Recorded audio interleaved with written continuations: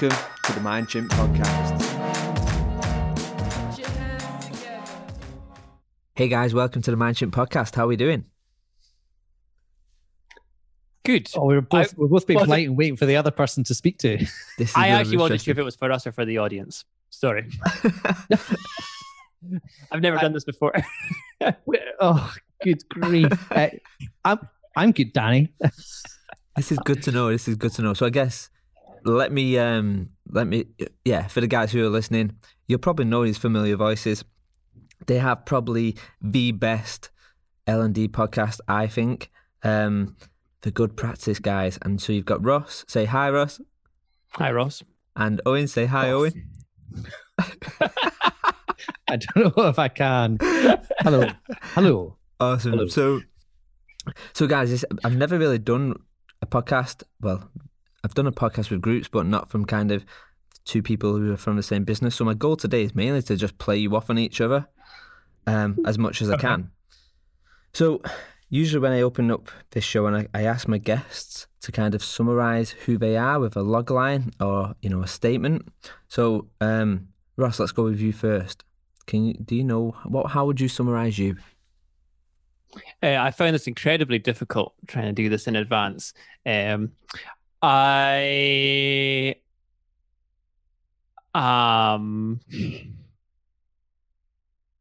come from a writing background. I went to uni to do creative writing, and then Is this a log line, or is it? Are you explaining the log line before you introduce it? The tension is unbearable. Yeah. Wait. So, what's your objection? That I've gone into my life story? Yeah, pretty much. I think that was it. Yeah. Danny said, "What's your log line?" And I'm pretty sure that he said that it was supposed to be something that should pop and tells the audience something about you or your life. Okay. Beautiful. So I'm an awkward nerd who has fallen into a profession full of awkward nerds and become quite comfortable there. Okay. I like that. I think it's always good when somebody can call themselves a nerd. It's a good place to be in life. How about you, Owen? What's yours? The same. So mine is... What, were you providing one for me, Ross? I really die.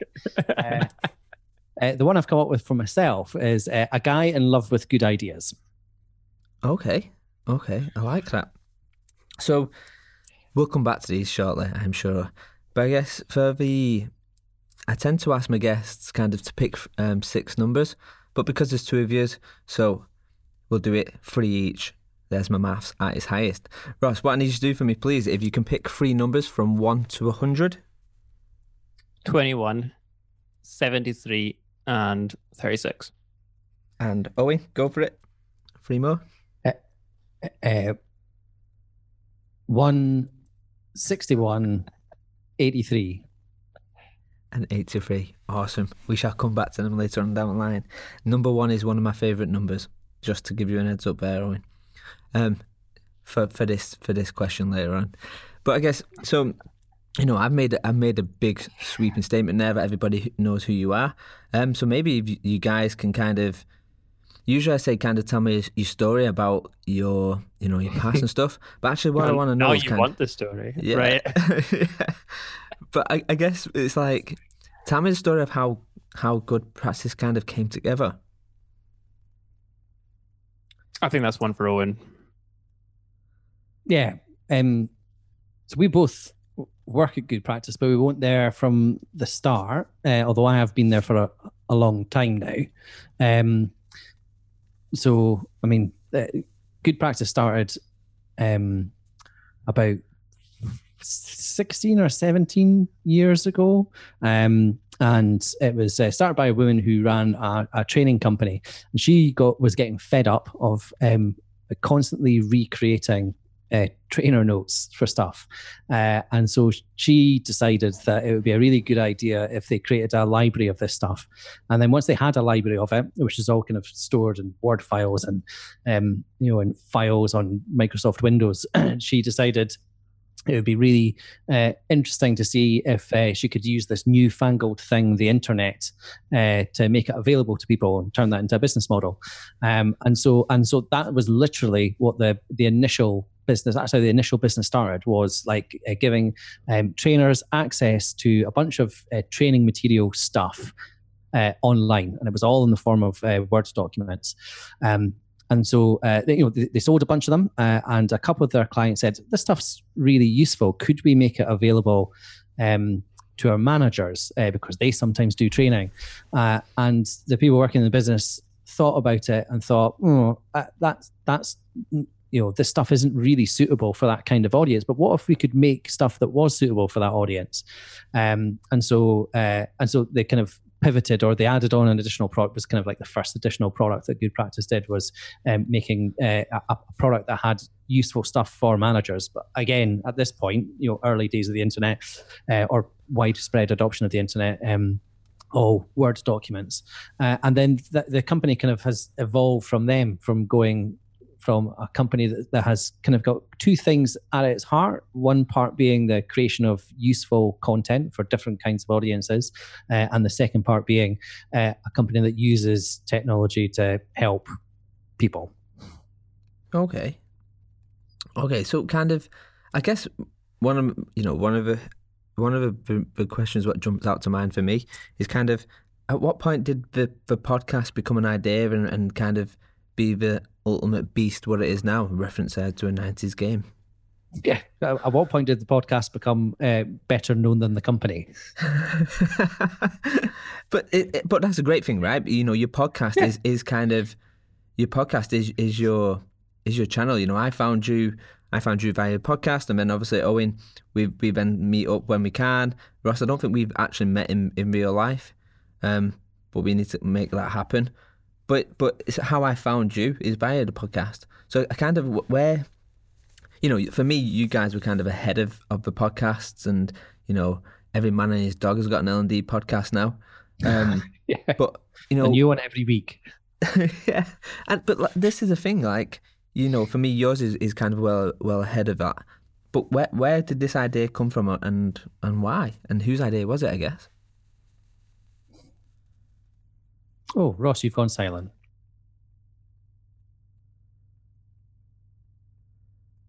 Oh, technical difficulties. It's the podcasting pro. You don't get this on the Good Practice, do you? No, we do. Well, no, we edit this out.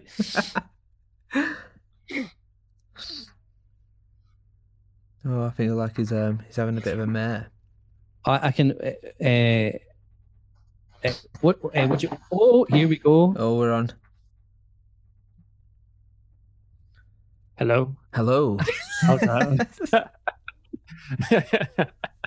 I'm back. Yes. Yeah, I was thinking, Owen's not shutting up. I keep trying to cut in, and he's like, he won't stop talking.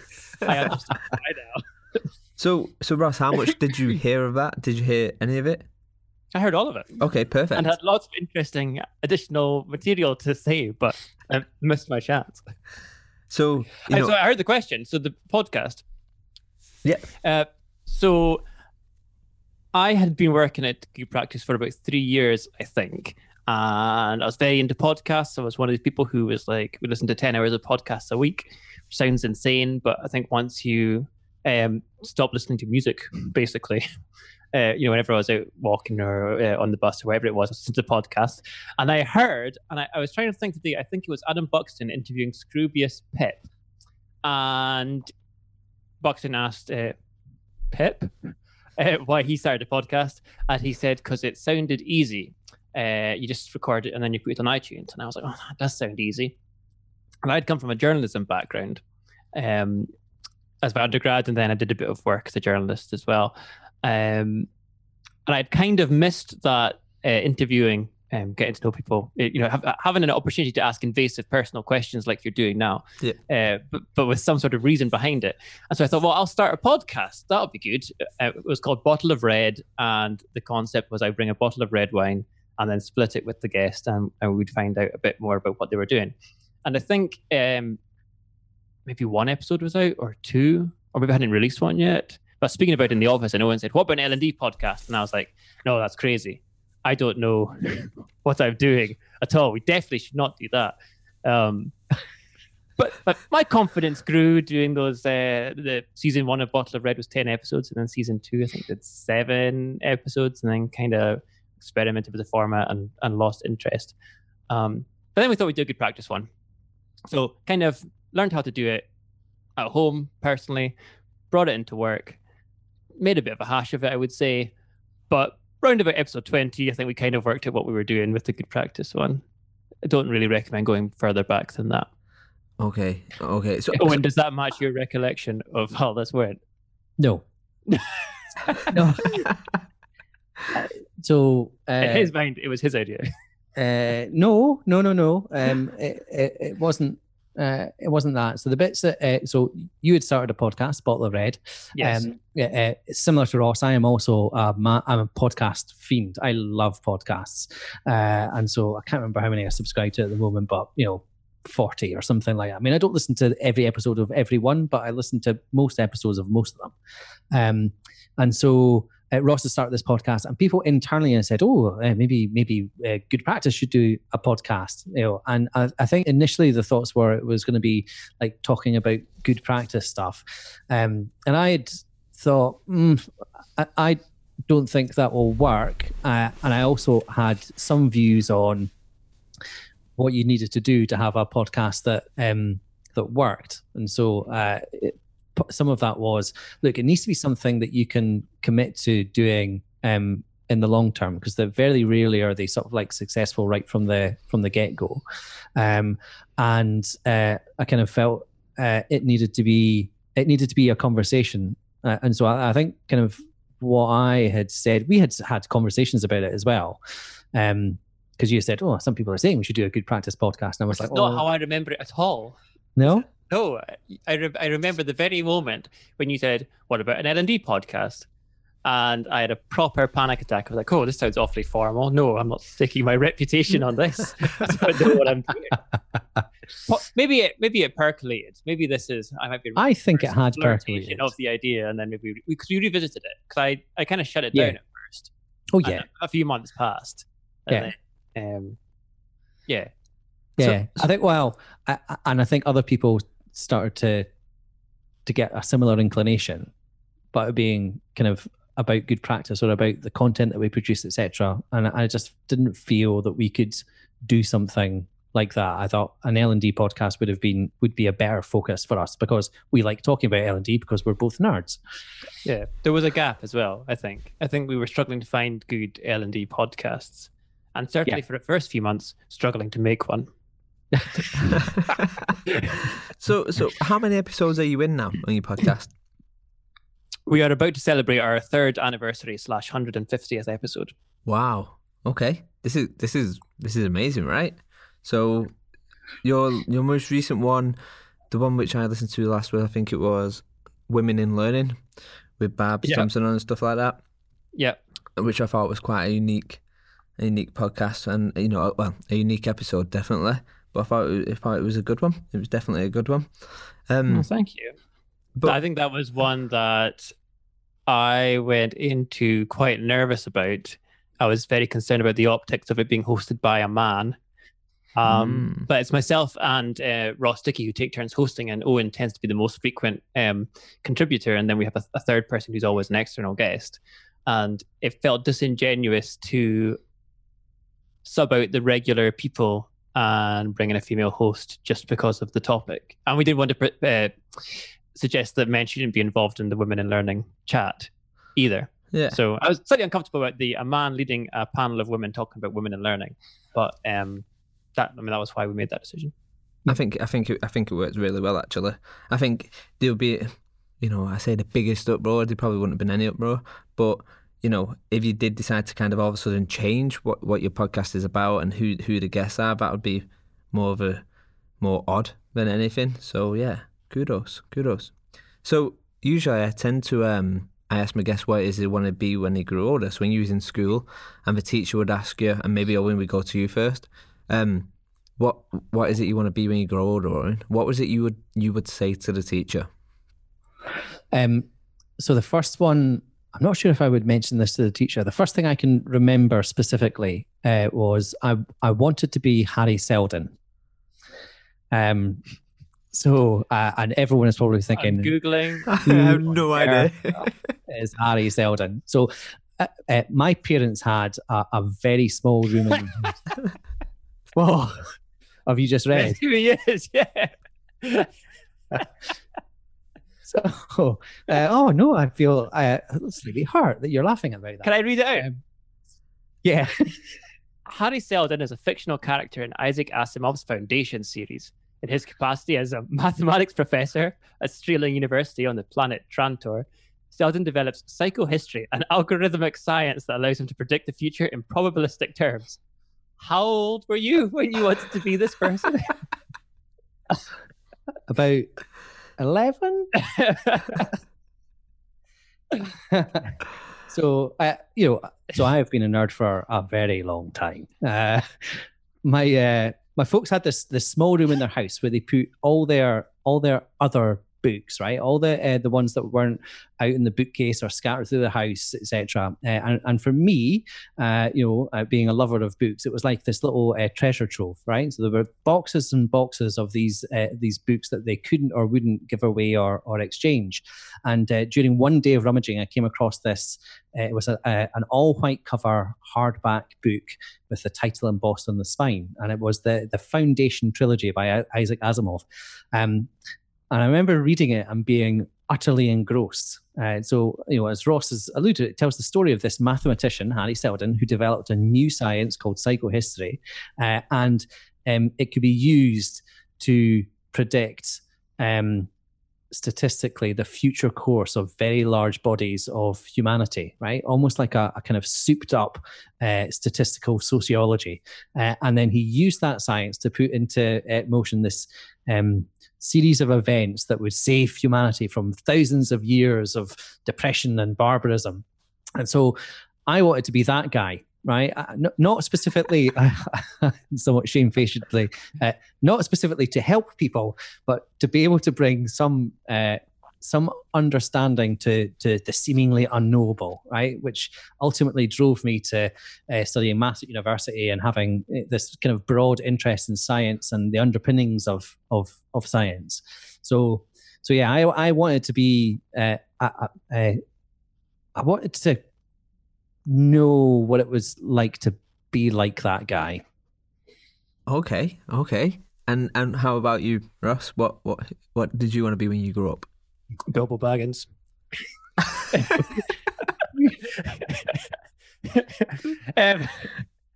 I wanted to be a writer.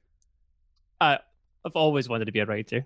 When I was like 5 years old or something like that, I sat with this binder and watched The Lion King. And as I was watching it, I would draw the characters, and they would all have little speech bubbles where they would say their name. So, Simba, Pumbaa. I claim I invented Pokemon. But this was my first foray into writing. Everyone looked at it and was like, "Oh, that's amazing! Oh, that's really good. You've written a book. Wow!" And I was like, "Oh, people like this. I'm going to do this for the rest of my life." So that was the trajectory I went on. And then I went to study creative writing at uni. And then in my final year, panicked and switched to journalism because I was like, "No one makes any money out of this." But the journalism took me to good practice then writing for the toolkit product that Owen mentioned. Yeah, well, that was going to kind of lead on to my next question actually, and but you've kind of answered it. How was your journey into kind of good practice? How did that happen? But like I say, you've kind of covered that, which some people think we've planned that, but that was smooth. I like that. So I could tell you that I applied. I found the job and it didn't sound very interesting online. And then I applied for it and was like, I don't really want this. And then I got an interview and I thought, I really don't want this. Don't want to be doing this management stuff. This doesn't sound very interesting. And then I worked there for 9 months doing maternity cover. And then I was out on the way out the door and Owen said, I know this is not really what you want, but there's an opening on the e-learning team if you want to give it a go for a while. And it is a different career than this journalism thing that you've got like your heart set on. But you might find it quite fun and quite rewarding. And he was spot on. It's an excellent job. I absolutely love it. I've been dragged kicking and screaming into the world of learning design, but it's great. So it's all worked out. Thank you, Owen. The Saviour. That's what we should probably call you now, Owen, the Saviour. That would work. Yeah, I don't know. If you sold the role a little better at the get-go, then maybe it wouldn't have been so difficult. Oh, So, didn't have to. You were desperate for the job. so here's what we're going to do. I have 6 terms, and Ross, we'll start with you first. I'll give you 3, and I want you to tell me what comes to mind when I say these, and then Owen will go to for the other 3. Yeah? Yep. Okay. Ross, first one is digital learning. What were the instructions again? What comes to mind when I say that? I thought of Data from Star Trek, to be honest. Okay, that's fine. Is it like a word association thing, or you want something deeper? No, it's not like one of them things where I hold up a painting, some black paint and say, "What do you see?" and someone says, "Dead bodies." It's just whatever comes to mind to you, Ross. But yeah, MOOCs. Honestly, I thought waste of time, but I don't think that's fair. We could get into it, but Okay. I have reservations. Okay, and your next one and last one is virtual reality. I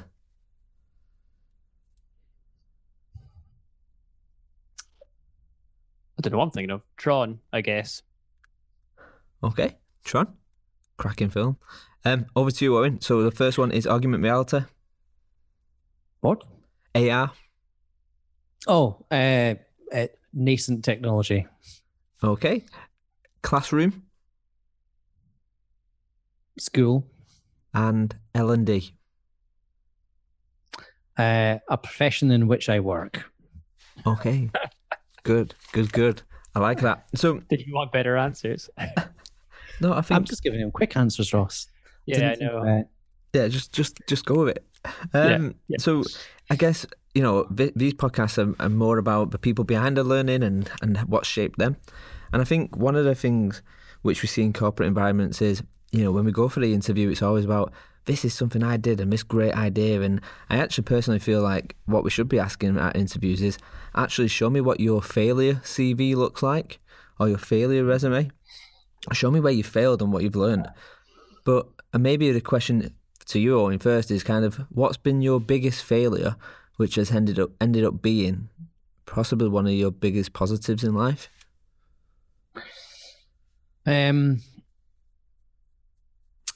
Across my entire life. Yep. So my biggest failure would have been not completing my degree at university. So I, because I wanted to be Harry Seldon, studied maths, and I had a choice of 2 universities. One was King's College in London, and I'm from Edinburgh, and I wanted to move out of Edinburgh, and so it was King's College London and Aberdeen University. And for various reasons, I was put off, not by anyone, but by an experience of going and studying down in London. So Aberdeen it was, and off I went. And I needed to pay my own way through university, or I needed to work, basically. And so I was studying at the same time. I was studying pure maths in the first couple of years of science, on a science track, and then I was and I was also working full time in a bar, 39 hours a week. And what I discovered was that whilst the first 2 years were an absolute breeze, when I got into a third year and the courses narrowed down and the maths got suddenly serious, it was a struggle to get through. And basically by the end of third year, I think I might have qualified for an ordinary degree, but I failed a couple of exams. I needed to resit, and I just thought, you know what, I couldn't do this for a fourth year. Just could not manage it at all. And so I just decided, well, I'm going to cut my losses and go off and get a job, and maybe I'll come back to this university stuff. And so it taught me lessons around taking on too much, and it also, to a certain extent, I I think I chose the wrong. No, I'm certain I chose the wrong degree. I was more interested. I found out going through that it was a pure maths course. I was more interested in the applied stuff. I was more interested in the stuff that you could turn into something actionable than some of the slightly more theoretical, navel-gazing aspects of like a pure mathematics course. So I still love mathematics, but it's driven more towards those aspects that I feel I can apply now. What's the difference between those two things, pure and applied mathematics? What would you apply maths to? I don't know if that's a stupid question. Like outside of like doing an engineering degree, for example, that sounds like... Well, it's exactly the kind of thing that you would apply maths to. Right. Right. Or things like, for example, logistics is another area. Logistics, which sounds incredibly boring, but it's actually got a really interesting strata of mathematics that's sitting in behind it. But with pure maths is more maths for the sake of maths. Applied maths is exactly as you would anticipate. Maths with the intention of using it for some purpose, like engineering. Or there's no science degree that you can do that doesn't have an aspect of applied mathematics to it. It's just how complex the maths is. Okay. How about you, Ross? So I was struggling to think of something. I have two, I don't know if I consider them massive failures. Well, one was I killed a guy once when I was writing for Scottish Television. I got a press release about the Country Music Hall of Fame, something like that. I was told to, write that up. And that was an environment where you had to write stuff up in half an hour, get it out, and then move on to the next one. I had to write between 8 and 12 articles a day was my job, writing for their website. The press release came through and was like, this year we'll be honoring the late A, B, and C. Okay, so right, you got to rewrite this. And it's like, okay, so and they'll also be honoring A, B, and C, who all died this year. Well, they hadn't all died that year. Only one of them was late. The other two were very, very much on time. And one of them phoned up to tell us this. I don't imagine the readership of this was particularly high, but I must have a Google alert in his name or something like that. Or if you look at what's the coverage of my award going to be, oh, they're claiming I'm dead. So I think from that I learned to fact check, be a little bit more cautious before hitting publish on stuff. And then another one, kind of similar to Owen's actually, was I'm doing a master's in digital education just now. And I'm coming to the end. And in my second year, I did a course on learning analytics. And I'd found the whole program pretty easy until this point.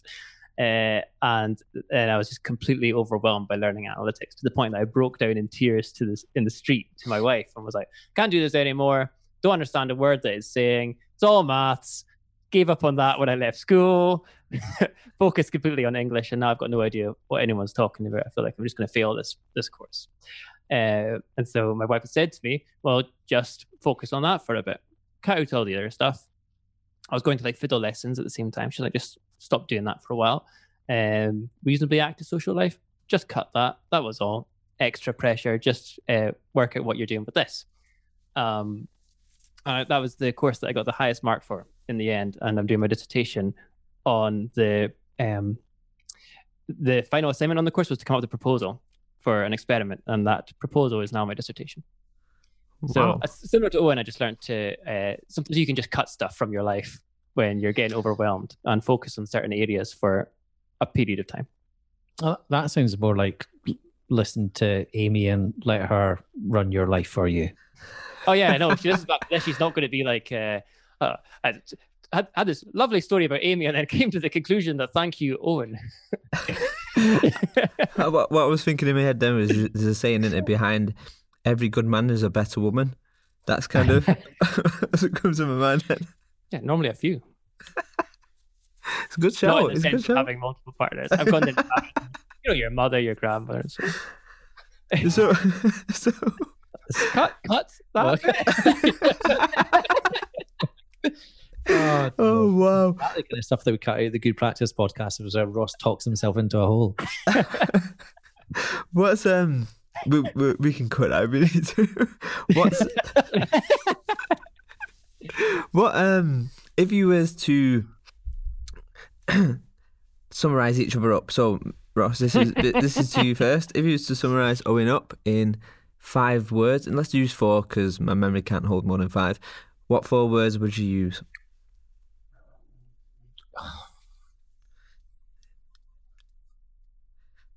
Intelligent,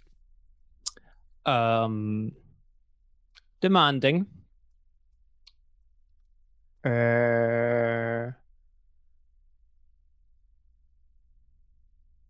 fun, and hairy.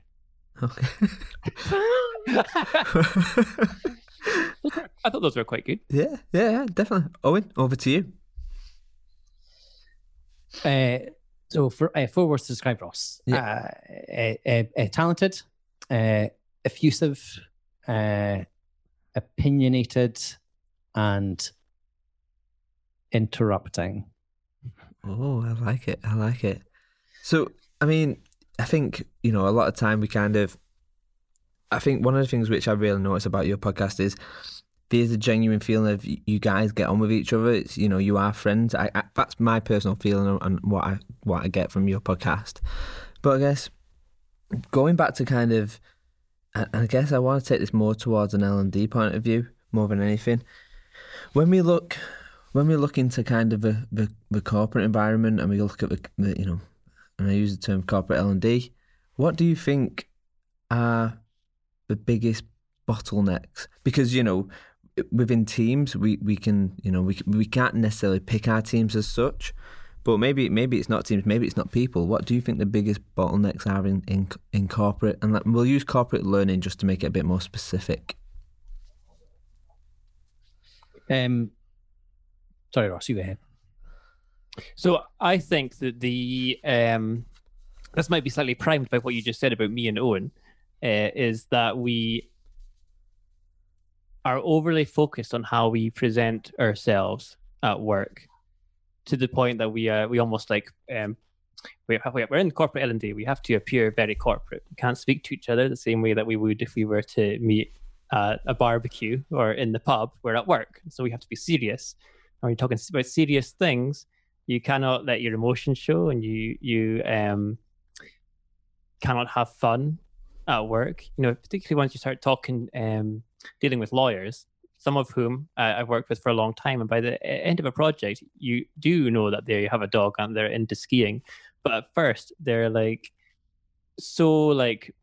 reluctant to let you find out what they're actually like as a person. They have to wear the business suit. And the reason I think that this answer was slightly prompted by what you said about me and Owen is that I think that we have developed a relationship doing the podcast that didn't exist beforehand. And I think it's through having the podcast conversations every week that we've got to know each other. I think we've become friends through the podcast. I wouldn't say that we weren't friends beforehand, but didn't really know Owen that well. So that's the answer.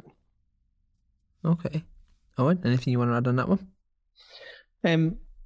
I just think it's interesting that Ross tackled this question from a completely different perspective from the one that I was thinking about it. So people don't behave professionally enough at work. I don't agree with you. Just I thought about it totally different. So I think there's a mixture of things that get in the way of L&D departments getting things done and changing things around. Part of that's what I would describe it as the sort of the legacy of the classroom trainer, right? So if you think about the senior people in organizations, the number of them who have kind of worked their way up the ranks and being a classroom trainer has been a significant part of their identity. I think shaking that off is very difficult for them. And so they're not naturally digital people at all, particularly at the senior levels. I genuinely think that IT infrastructure. Before you move on, I'm going to interrupt. Yeah, because I think that first point is the same point that I'm making, which is that you have when the classroom training started in businesses, it was based on the school model, which has a constant power dynamic between the teacher and student, and I think that was brought into classroom training, and then I think that's still the case now. It's about we are the experts, and we're going to tell learners what they need to know, and off the back of that, they're going to behave more like us. We cannot possibly acknowledge that they have individual traits that they might want to do something differently, or that I could possibly be wrong because I'm a professional and I know what I'm talking about. I can't let that mask slip ever. Yeah. Yeah. I guess you're right. But I think my thing is that that's part of their identity. Yeah, that's part of and part of they've done a whole bunch of stuff that I think a lot of people now are looking at and saying it's probably not been that effective, and it's really difficult for you to look at something that you've done literally and say actually a significant chunk of what I've done isn't effective, so you hold on to it. I think IT infrastructure is a thing. I think that the sort of aging IT infrastructure stops, and some of the policies they've got in place stop giving people permission to experiment and try out new things with new stuff. And I think there's a lot of blockers in the way that you could work around, but to what extent people are willing to take that risk is, there's a range there, and I think there's an overall lack of willingness to take those risks and do something different because of the risk of failure. I think you have to risk failure if you're going to genuinely do something different. Yeah. I think that loops back around to my point again. Actually, you're not allowed to fail at work. That's just another one of the ways you can show that you're vulnerable. But isn't that interesting? We have the corporate environment who says, we want to do innovation and we want to do this, and I'm going to insert as many buzzwords as possible, innovation and this and that. But then the first thing you do is when you step back outside and maybe you come out of it a bit, you go, actually, you want us to do innovation, but you're not allowing us to fail. That's the only way we can actually go with that. We need to fail 100 times before we get the thing what we're aiming for. And then I think it's interesting that what the business wants versus the business ideas versus the business structure. So, it's like, say there, Owen, kind of the business idea is we want these new ideas and we want to do this and we want to try these new ways of working. But fundamentally, one of the things what's stopping that is maybe your HR team. And these old processes, what are in place to kind of, maybe they was fit for purpose many, many years ago. But I think the HR team, sometimes someone like the HR team, kind of, they move, but sometimes the processes don't move with them. Well, they're fit for purpose. I think there is a lot of policy in place that were never fit for purpose, that were retroactively put in place because one thing went wrong once. And so something happens and they go, how do we prevent that from ever happening again? And they put in a policy and it stymies a whole bunch of worthwhile experimentation. I was going to say the same point, but I was going to pitch it as a positive. I was going to say, something went wrong once, and so they had to put something in place to stop that happening, and that's fine, right? It's successfully doing that, and they have that in IT, and they have that in legal, and they have that in HR, and the facilities team have that, and all these policies are in place to protect the organization from risk, but that does constrain what you can do within it. Yeah. Okay. So I guess this podcast is kind of very disjointed. I want to try and knock you sideways with some questions. So let's try that now. I think this first one's going to you, Ross. If there was a billboard, and this billboard was 1 million people are going to come out of a stadium and they're going to see this billboard, what message would you put on there for 1 million people to see?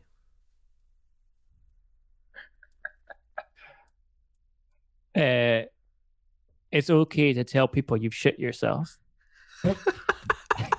Okay. I could explain that. Go for it. Because you asked before this podcast if we had any kind of funny stories and how you would introduce it. And I have got a reputation among my pals for having these stories, for having shat myself basically. Big one being, I was in a shopping centre in the middle of Bangkok. My bowels just emptied out. And this links back to the how we portray ourselves at work. We can't tell anyone that we've got this embarrassing story. We have to be professional at all times. No, you don't. You can be honest with people and they'll probably find it quite funny, and you can be sort of self-effacing and stuff, and you can tell people that you shot yourself. Okay. I like that. Yeah, I remember seeing that. I was thinking, I'm going to bring this up in this podcast. It definitely needs to be brought up. Don't worry. If you speak to me for long enough, I'll bring it up. It's beautiful. Same question to you, Owen. What would you put? Oh, good. I thought I was going to get a different one. What would I put on a billboard?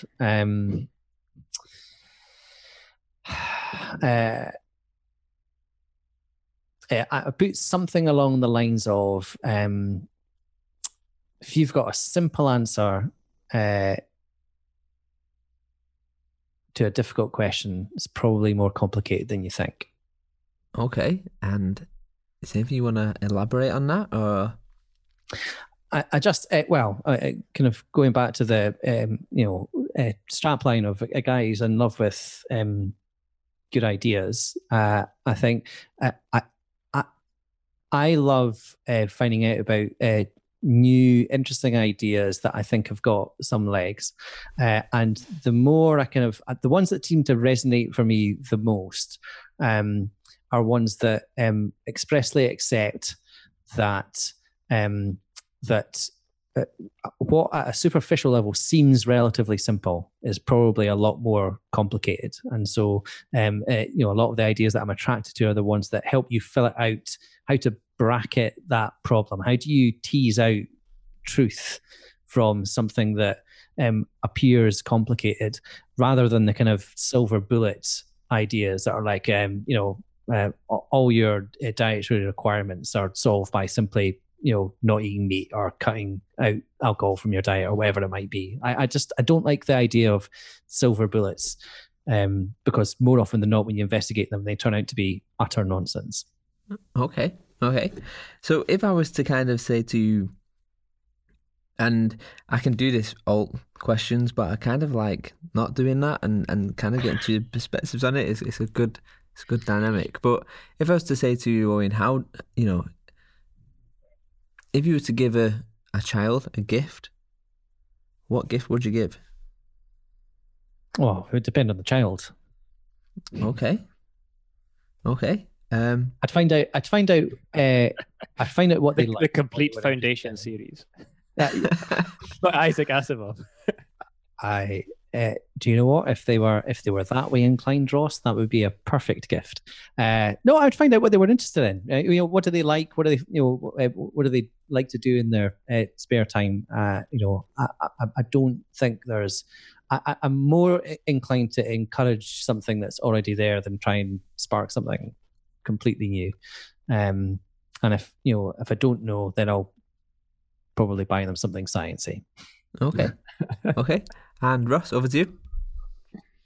Yeah, I don't know. I mean, that was a good answer for Owen. It seems like, I'm more of a mind to curate children's tastes, but that might be because Owen's a little bit older and maybe has more experience buying presents for children.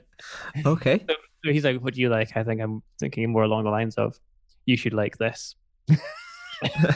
And if you don't, keep it to yourself. Exactly, yeah. So, what about books then? So I guess kind of moving from kind of this child thing to kind of now, I know I'm a keen reader and listen to some of your podcasts. You guys listen to podcasts, and I think you actually did one where you put a question out to Twitter asking about what books do you recommend in L&D. But actually, take that out. I want to know what books you read, and actually, this can be personal or professional. And we'll start with you. We'll start with you, Ross. But what book would you give as a gift to 4 people? I would give Endurance by Scott Kelly, who is an astronaut. He's one of the twins. Do you remember NASA had 2 twins working for them? So they sent one to space for a year, and the other one stayed on the ground because they wanted to see the effect of being in space for a year and have compare the genetics of the pair of them when they got back. But I was thinking about this question in advance because this was one of the ones that you preempted us with. And I thought of a whole range of books by astronauts that I think are good to read. There's a certain way that people who have been in space write, which is really poetic. It's like their eyes have been opened. But then the more I thought about it, the more I thought that actually people who've been in space have gone through a rigorous process to get there in the first place. It's probably a certain kind of person that ends up in either the US or the Russian space program. And first of all, they tend to be very congenial. Very important if you're going to be in space that you get on with whoever you're there with. They're ultra high achieving. incredibly athletic, tend to be incredibly smart. So yeah, I would recommend anything that is written by any astronaut. I think is always it's an exciting sphere to be writing about anyway, and these true stories, these things that have actually happened. It's an exciting place to work, and the kind of person that's drawn to it tends to be an engaging storyteller. So long answer, but for now I'll say Endurance by Scott Kelly is a good place to start. Okay. I've personally not read that one, so I will definitely add that onto my list.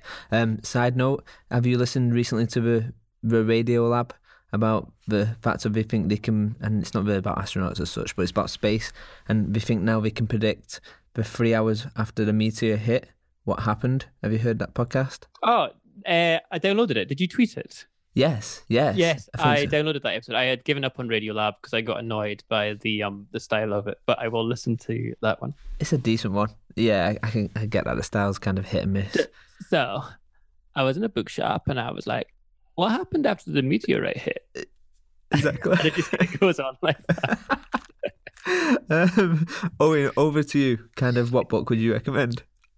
I mean, it's similar to my child question. Depending on what the person was interested in, but if they were at all interested in science fiction, I read a couple of books recently that I thought were just the most feel good. They were the most feel good science fiction that I read for a while. There's a trend now in science fiction and fantasy to go all sort of grim and dark and write about these gritty characters. But these two are they were great. I mean, they dealt with some difficult issues, but they were also kind of heartwarming at the same time. So the first one was called The Calculating Stars, and the second one was called The Fated Sky. And they are a look at an alternative history of the space race.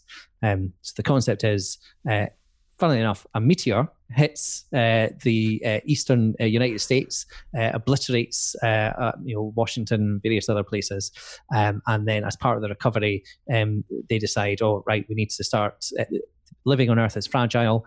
They put together this international conglomerate, and the aim is to get up to space. And it tells that story, some familiar parts according to how the space race tended to work out.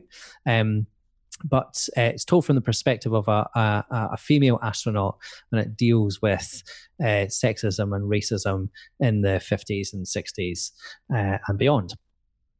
Oh, nice. That sounds pretty decent book to actually, to be fair. I mean, I guess Ross, you have gone silent again. I can't hear you. You were. Oh, it looks like you were interjecting to say something funny. Oh dear. Oh, here he is.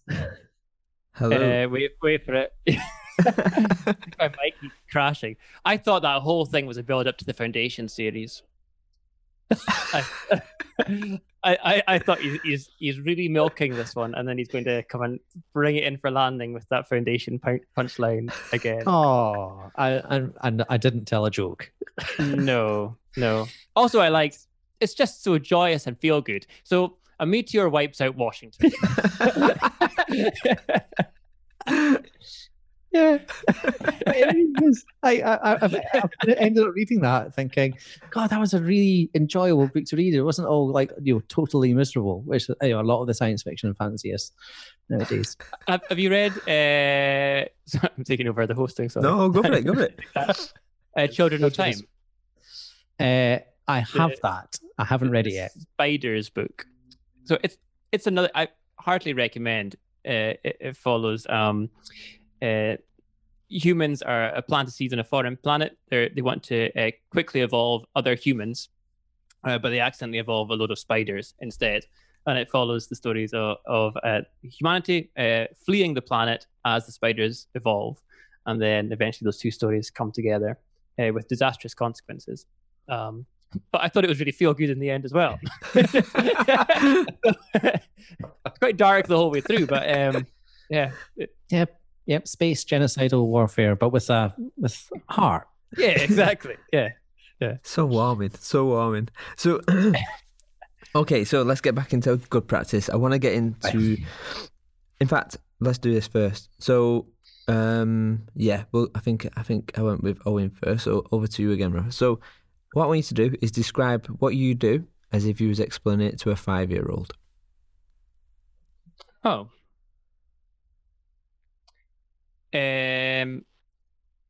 So I make fun, educational web experiences. You can say that to a 5-year-old. This is why I lost me already. I mean, you've lost me, let alone a 5-year-old. I make fun websites to help you learn stuff.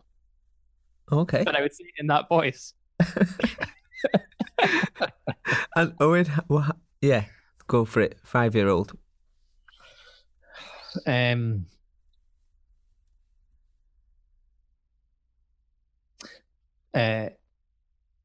God, that's an excellent question for a 5-year-old. So I make apps like the one on your iPad, but for people at work, like when your mum and dad go to work. Okay, I like that. Which moves me on seamlessly to good practice. And so, I kind of know what you guys do, and kind of we spoke at events, I know when we spoke in the past.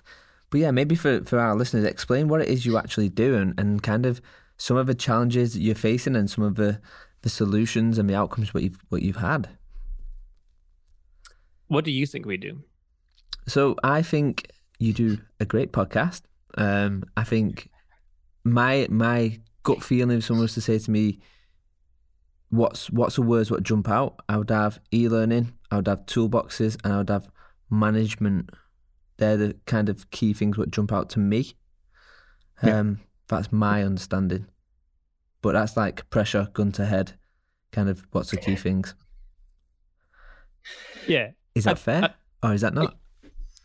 It's pretty fair. I think we have struggled in the past to explain to people what we do, particularly because on the podcast we've been we are conscious it could be perceived as a 30-minute advert that you listen to once a week, and so we've shied away from speaking too much about what we do, unless you go way back to episodes 1 to 20, which I don't think you should. There's a lot of that in there. But we basically create resources to help people do their jobs better, and then we deliver them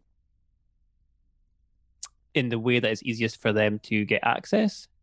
And that might be through our Toolkit app, or it might be through e-learning, or we have an LMS as well.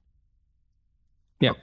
And so I would say we've got kind of 3 strands to the business. So there's the Toolkit, and for all that sometimes it can get dressed up, it is a website with useful content for people who work in mid to large size organizations, right? That's it. It's articles, top tips, how-to guides, short videos, etc., but all with the purpose of helping you get something done.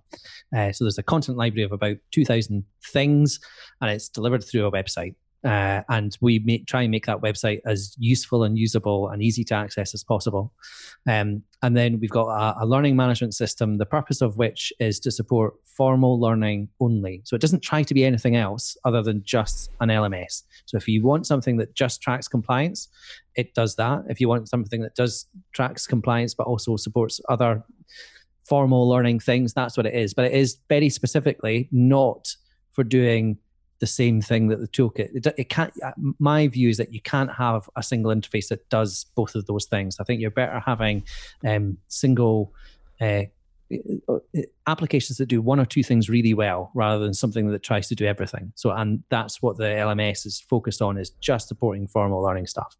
And then on the e-learning side, we've got a suite of really good off-the-shelf e-learning modules. I think a lot of people might disagree with that, but they're really...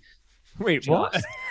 Well, no, I think people hear e-learning and they don't think. I mean, they're more like... You mean people that haven't seen them? Yeah. Oh, I see.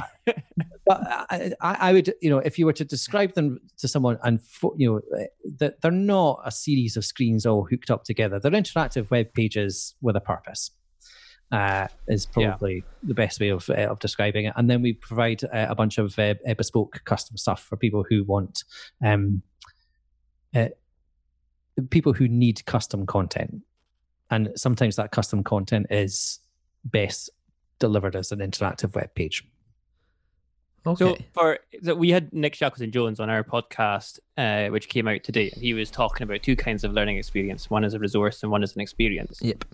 And so the toolkit would fall into the resource category. There's a rake of resources that you can use to be better at your job. And then the e-learning, as far as possible, within there are certain constraints when you get into, we have to cover such and such for compliance, is an experience. So an example of what we've done there would be, and I think I'm allowed to speak about it, but I'll check after this. We did a project for Virgin Trains. Okay. For all their new starts. A surprising number of whom have never been on a train before. They're very young, typically. There's a lot of sort of 18-year-old school leavers. So one of the things that we created was a 360 train tour. So you put on a headset, they would get posted a headset in advance of starting. They open the video of this tour on their phone, and they can hear two people from Virgin Trains talking about what it's like to work on a train. And as they listen, it moves through the compartment. So you can see the driver's cabin, and then the galley, and then first class and standard class, the driver's office, the train manager's office, all these kind of things.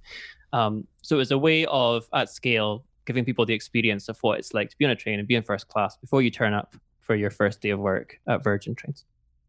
So that's an example of one of the e-learning projects. So it's not the kind of click next click stuff next. Everyone thinks it's shit. Yeah, I want to go and kill myself after going on it. So, I mean, for me, I kind of same mindset as Nick, really. Resources, job aids, blah, blah, blah, and actually give them the experience to actually make them care. I think with something like with onboarding, bringing new people in, a lot of the time they already care, they're excited. It's a new job. It makes your job easier if they actually care about what we're doing. But I guess it's interesting that you talk about e-learning. I'm not massively vocal no more about e-learning. I used to be the person who hated it, literally. But when I use that term e-learning, I'm talking predominantly about the click next kind of e-learning, not about the stuff what you guys are talking about. But I guess maybe taking out the example what you've just used now, but what's one of the biggest problems you face with customers, with your clients? Like, maybe it's managing their expectation versus the reality. What you as a company, what's your biggest challenge, especially when it comes to like something like e-learning or digital learning?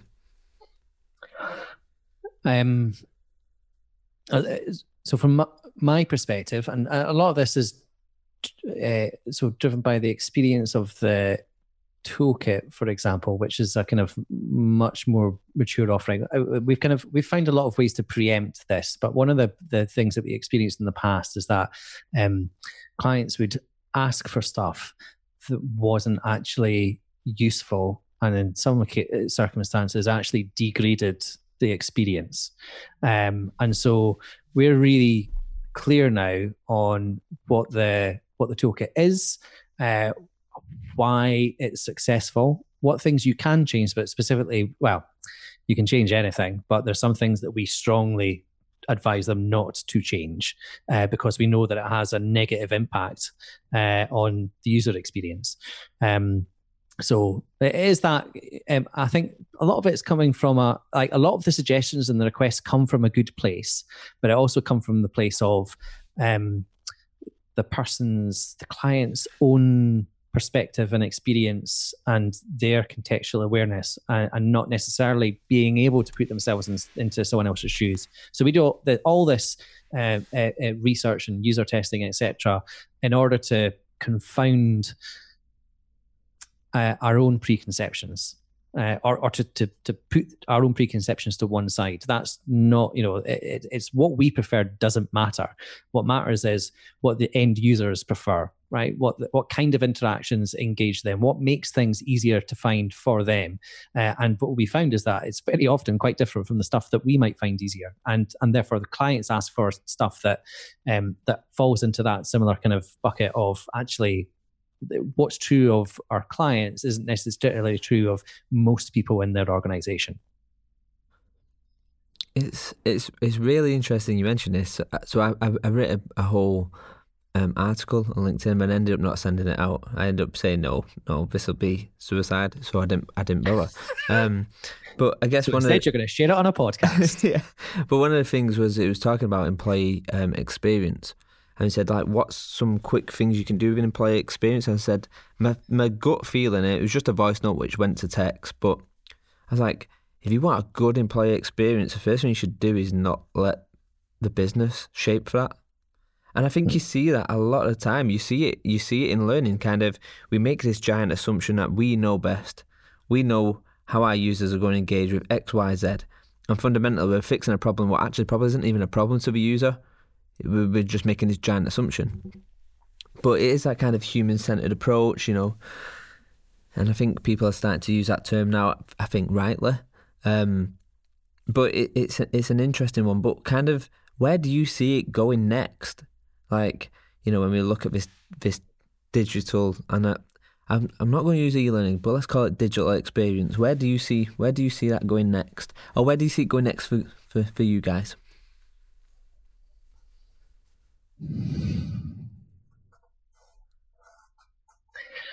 I think probably further and further down the experiences route. Because what Owen was talking about with the toolkit development sounds very similar to what happens on a lot of our e-learning projects, where over the course of 3 months, this is kind of what I was talking about earlier on, you work with a lawyer for 3 months on a project. It's a really collaborative approach. So I would bring the learning design side of it, and they would bring their subject matter expertise.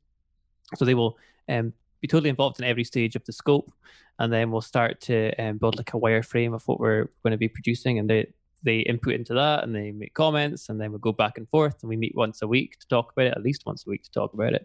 And then we start adding graphics and videos and animations and all this kind of stuff. And by the end, they normally feel ownership for it, but they've created it. And then it goes out to the wider business at that last point. And we go, well, we're just going to get a check from the wider business.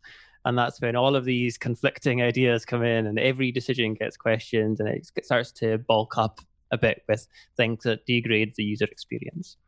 And I think probably the way that we'll go is even further from content delivery and more down the experience route.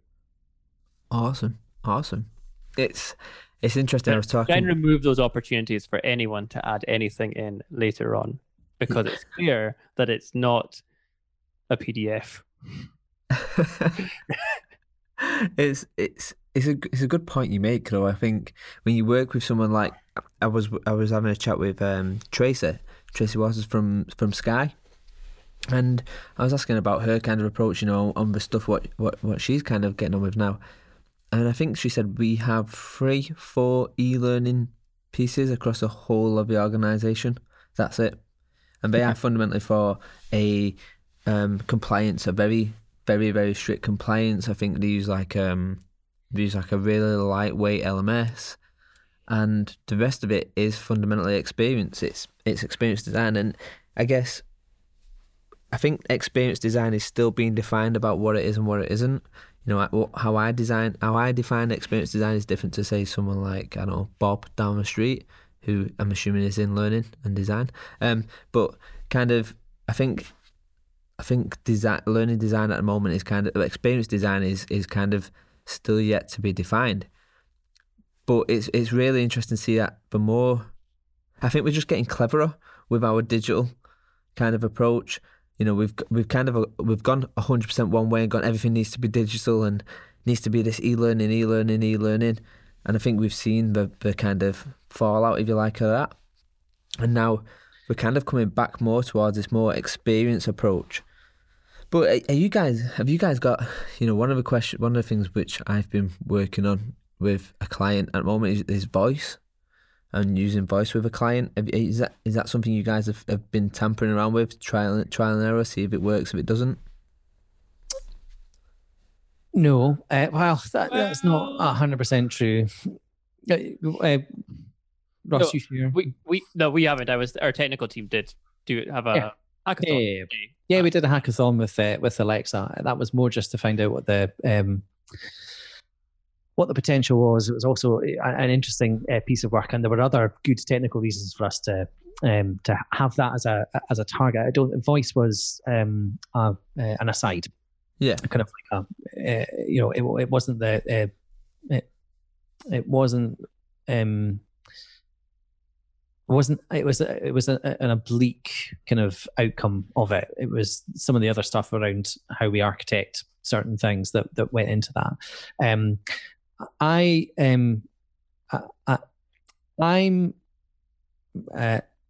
Voice is kind of like sitting there as I think at some point in the future it will get interesting, but I am genuinely more interested in things that will get significant adoption within an organization. And for me, most normal people aren't yet using their voice assistants, whether it's Alexa, Google Home, etc., to do anything other than play BBC Radio 2, or if they're very sophisticated, switch on the living room lights. Those things seem to be incredibly. It's just really early, right? So you take the total population and you think, how many of them have actually got a voice assistant, right? You reduce that by an enormous amount. How many of them use it for anything other than playing music or the radio? And you reduce that by another amount. And then how many of them are using it successfully and happily to do anything else? I mean, I've recently set up a bunch of lights in my house attached to Alexa. I am pretty technically competent, and it was a total pain in the arse. So I'm interested in that stuff. So I think people's frustration level with what they can actually get done via voice prevents it from being a viable, scalable solution for me. Yeah, I think it's the same as like Owen was talking about the way people use our product is not the way that we expect them to use it earlier on. So years ago, like 5 years ago, I sat in on some user tests for the Toolkit product, and you give people certain challenges and then you watch how they do it. So one of the challenges was find a resource on time management, and there's a search bar at the top right of the toolkit, and I thought any reasonable person would type time management into that search bar. I watched 3 people in consecutive sessions not do that. They all scrolled down the entire page to look for stuff, and I think after that we changed the color of the text of the search box or made it bigger and all this kind of stuff, and it didn't matter at all. I think the kind of person that uses a search box is like really in the top tier of all web users. 100%, if you're listening to a podcast, you're in the top tier of all web users. Most people do not. And in a large corporate organization, the majority of people are not going to be that sophisticated. Yeah. So the idea that they're all going to be using voice just seems far-fetched just now. It's got what it does have going for it at the moment is it's the novelty factor, but how quickly that wears off, I'd be interested in exploring. Yeah, it's also putting accessibility into the world as well. I think that there's good arguments for it for that audience, and so if stuff supports voice commands, then that would be grand. But I mean, I don't use it at all. But why that as opposed to something like a screen reader, for example, which is more mature, much more sophisticated, is well used, well understood, as opposed to, I mean, Alexa is frankly pretty shonky. I was thinking specifically about turning on the radio, actually. Oh right, yeah. So, but yeah, it's a fair point. I think it is very gimmicky voice. What are you doing with it, Danny? Sorry, I'm putting. And then we rubbished it. Yeah, no, I'm putting people off it. So, and the reason behind it is because I think fundamentally, you get for every 7-10 commands, it does 8 of them wrong. So. Yeah. So it's like it's pointless. You kind of it becomes this point of frustration rather than this point of fundamentally we want something that's going to make our lives easier, and we want it to get rid of the daft tasks of everyday life, and that's for me is where voice could come into it, but it's so far behind. Like I use, I don't want to say the name because it'll go off in my room, but I use Google that assistant, and that's much better than Alexa, I find. But fundamentally, it is just a case of it's great. It turns my lights on, it turns my heating on, and I know a few hotels have been trialing with it in their rooms. But fundamentally, the first task is tell it I love you, That's usually the first question what you say to an assistant, whether people admit it or not. And then the second one is turn the radio on. I don't think that's true.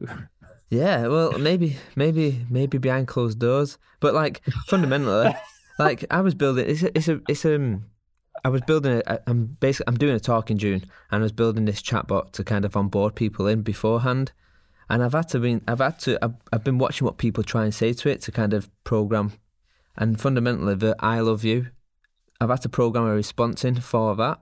Really? That's just based off my, and it's only a Facebook Messenger. It's nothing. It's very branchy. A bunch of perverts. Yeah, but it's odd. It's very, very odd. But I just think it's fascinating. It is fascinating. There's a great book called Everybody Lies. It's about a data scientist who worked at Google, and he talks about kind of what. Oh yeah. It's yeah. Finish the story. It's a good story. I kind of just look at humans different after listening to that. But even more horrified than normal. That's exactly it. What people Google when they think that it's not getting recorded somewhere. Yeah, and Owen, if you've got Alexa, have you Alexa play your voice commands back to you? It's freaky. It's just you start wondering. You sit back with yourself and go, why am I asking Alexa this when I know the answer anyway? It's odd. Yeah. So I guess I've got a couple of quick fire rounds, and I think we are done, guys.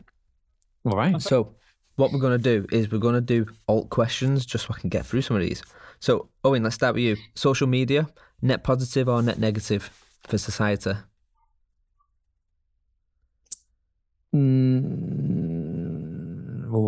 It's still to be decided. Okay. It's been decided. That was the noise of it being decided. That was perfectly timed. It's a yes. Russ, three people who would you recommend to follow on Twitter? 3 people. Go.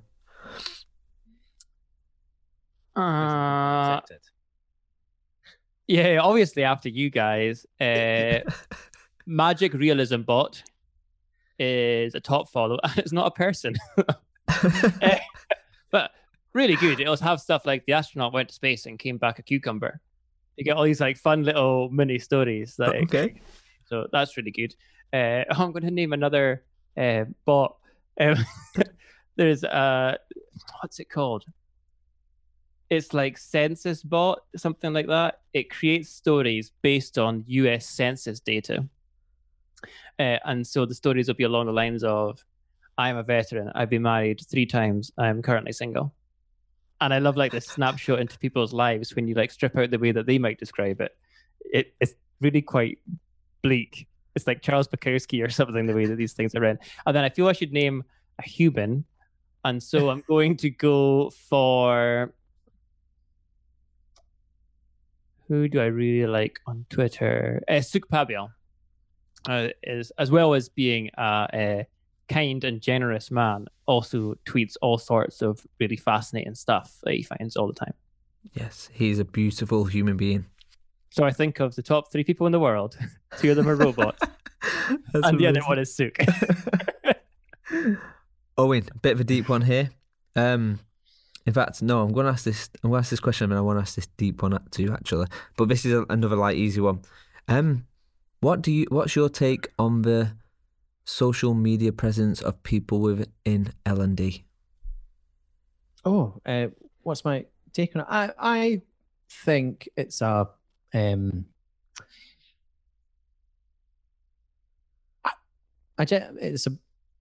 I genuinely think it's a friendly, open space, perhaps too dominated by too few voices. Okay. So, we're back over to you. Yeah, I was just looking up the name of the Census Americans, I think, is the bot that I was talking about. Okay. Completely distracted by that. So this question is going to be a deep one, and it's for both of you. Okay, so the question to you is, do you even like yourself? Yeah. Okay. Yeah, in the main. Yeah. Okay. It wasn't that deep. I find myself tremendously good company. This was in it. I'm not gonna I'm lie. always available. This has been the shortest answer to that question. So kudos to you two. Right. Or maybe we're just not particularly deep individuals, incredibly superficial. I think life is just too difficult if you don't like yourself that much. Okay, I like that. And the last Well, deep maybe one. I can go deep as well. So Go for it. I'm a practicing Christian. I became a Christian 4 years ago, I think. And so I spend every Sunday in church hearing about how terrible I am. And one of the upsides of this is that you are, I think, kinder to yourself. You cut yourself some slack when you accept your inner evilness. Okay. Except you're evil and you're definitely I can go deep. hell. That's pretty deep. It's pretty deep. Okay, so let's do it. So, right at the beginning of the session, I asked you guys kind of, when you was younger, what is it you wanted to be? And as you know, when we're constantly developing and constantly growing, and we actually never really truly grow old to a point where we stop that. So if I was to ask you the question now, guys, what is it you want to be when you grow older? What would you say now? A writer. Same answer before. I haven't written that novel yet, so still a writer. Owen? Oh, I've stopped thinking about that. I genuinely don't plan that far in advance, like more than sort of 2 or 3 years, because it's ultimately I found it to be pointless. So I just kind of, the only real aspiration is up on your psychohistory dream. Oh yeah, that is definitely not happening. I am neither smart enough nor qualified enough to. I don't have enough time, let alone be smart enough for it. So, I just, it's more interesting. It's more important to me that I'm doing something that genuinely interests me, and that I don't dread coming into work to do every day than have any grand plan. Okay, nice. Well, right at the beginning of the session, I asked you to pick 6 numbers, and you had 3 each. So the idea is these numbers kind of tally up to a random list of things I have on my iPad here. And usually it's always if you're on your own on this desert island, but as there's 2 of you, so let's just assume it's just you 2. So there's you 2 on a desert island. And you were talking about hell. Yeah. And the list of items you have, and it's up to you to be as creative as you want with these items. So we had number 21, which was a tire swing. Number 73, which was a canvas. We had number 36, which was a face wash. And then we had number 1, which was a condom. Number 61, which was a clay pot. And then you had number 83, which was a let me have a look, a lace. Did you write this list? Yeah, yeah. Why is number 1 a condom? I don't know. You're there by yourself, you monster. I was thinking about capturing water. It says more about you, that one. So what? I mean, it's up to you. You can work as a dream team, but what do you do with them 6 items? Tire swing, a canvas, face wash, condom, clay pot, and a lace. Yes. So is the tire swing a tire and some rope? You know what? Because it's you guys, let's go with it. Yeah. And there's nothing else on the island in terms of provisions other than us. Just you 2. That's right. it. So food, water, and shelter are the primary things that you're looking to achieve, isn't it? No, not at all what I had in mind. Oh, what did you have in mind? What were you wanting to do with that condom? So I was going to use the canvas as a sail, attach it upright to the tire using the rope, put water in my condom, fill my clay pot with food, use the lace as a fishing line, and then escape. So to be on a desert island with you, I would rather try this harebrained escape plan as you're desperately slashing at my sail in an attempt to build a shelter. Oh. Okay, we're going to spend our lives together, Ross. I'm like, I'm off. I'm out of here. Oh, do you know what? I mean, I would happily give you all 6 of those things. I'd probably increase my chance of survival if you just went off into the sunset. As my body would wash up on the shore, you could eat it then. Yeah. Wow, I mean, really work without the canvas. I might fight you over the canvas, or at least come up with a proposition for maybe we can work together on a replacement sale. But I'm keeping the canvas. Yes, beautiful. I see 2 factions emerging very quickly. We'll have our own fiefdoms on either side of the island, fighting over this damned canvas. So we'll meet at the condom. So guys, where can people find out a little bit more about what Good Practice is up to, and kind of, where can we find you guys? Owen. I was waiting for Ross to do his well-oiled where you can find it. So you can find out more about Good Practice on goodpractice.com, or you can to find out more. But best place to find out more about me is just to follow me on Twitter, where I am semi-active. Okay. Twitter for me as well. So at Ross Garner GP and at Owen Ferguson for Owen. Yes. Awesome, guys. It's been an absolute pleasure. Thank you very much. Thank you, Danny. I appreciate it. Fabulous. Thank you. Thanks. It's been a pleasure. Bye-bye.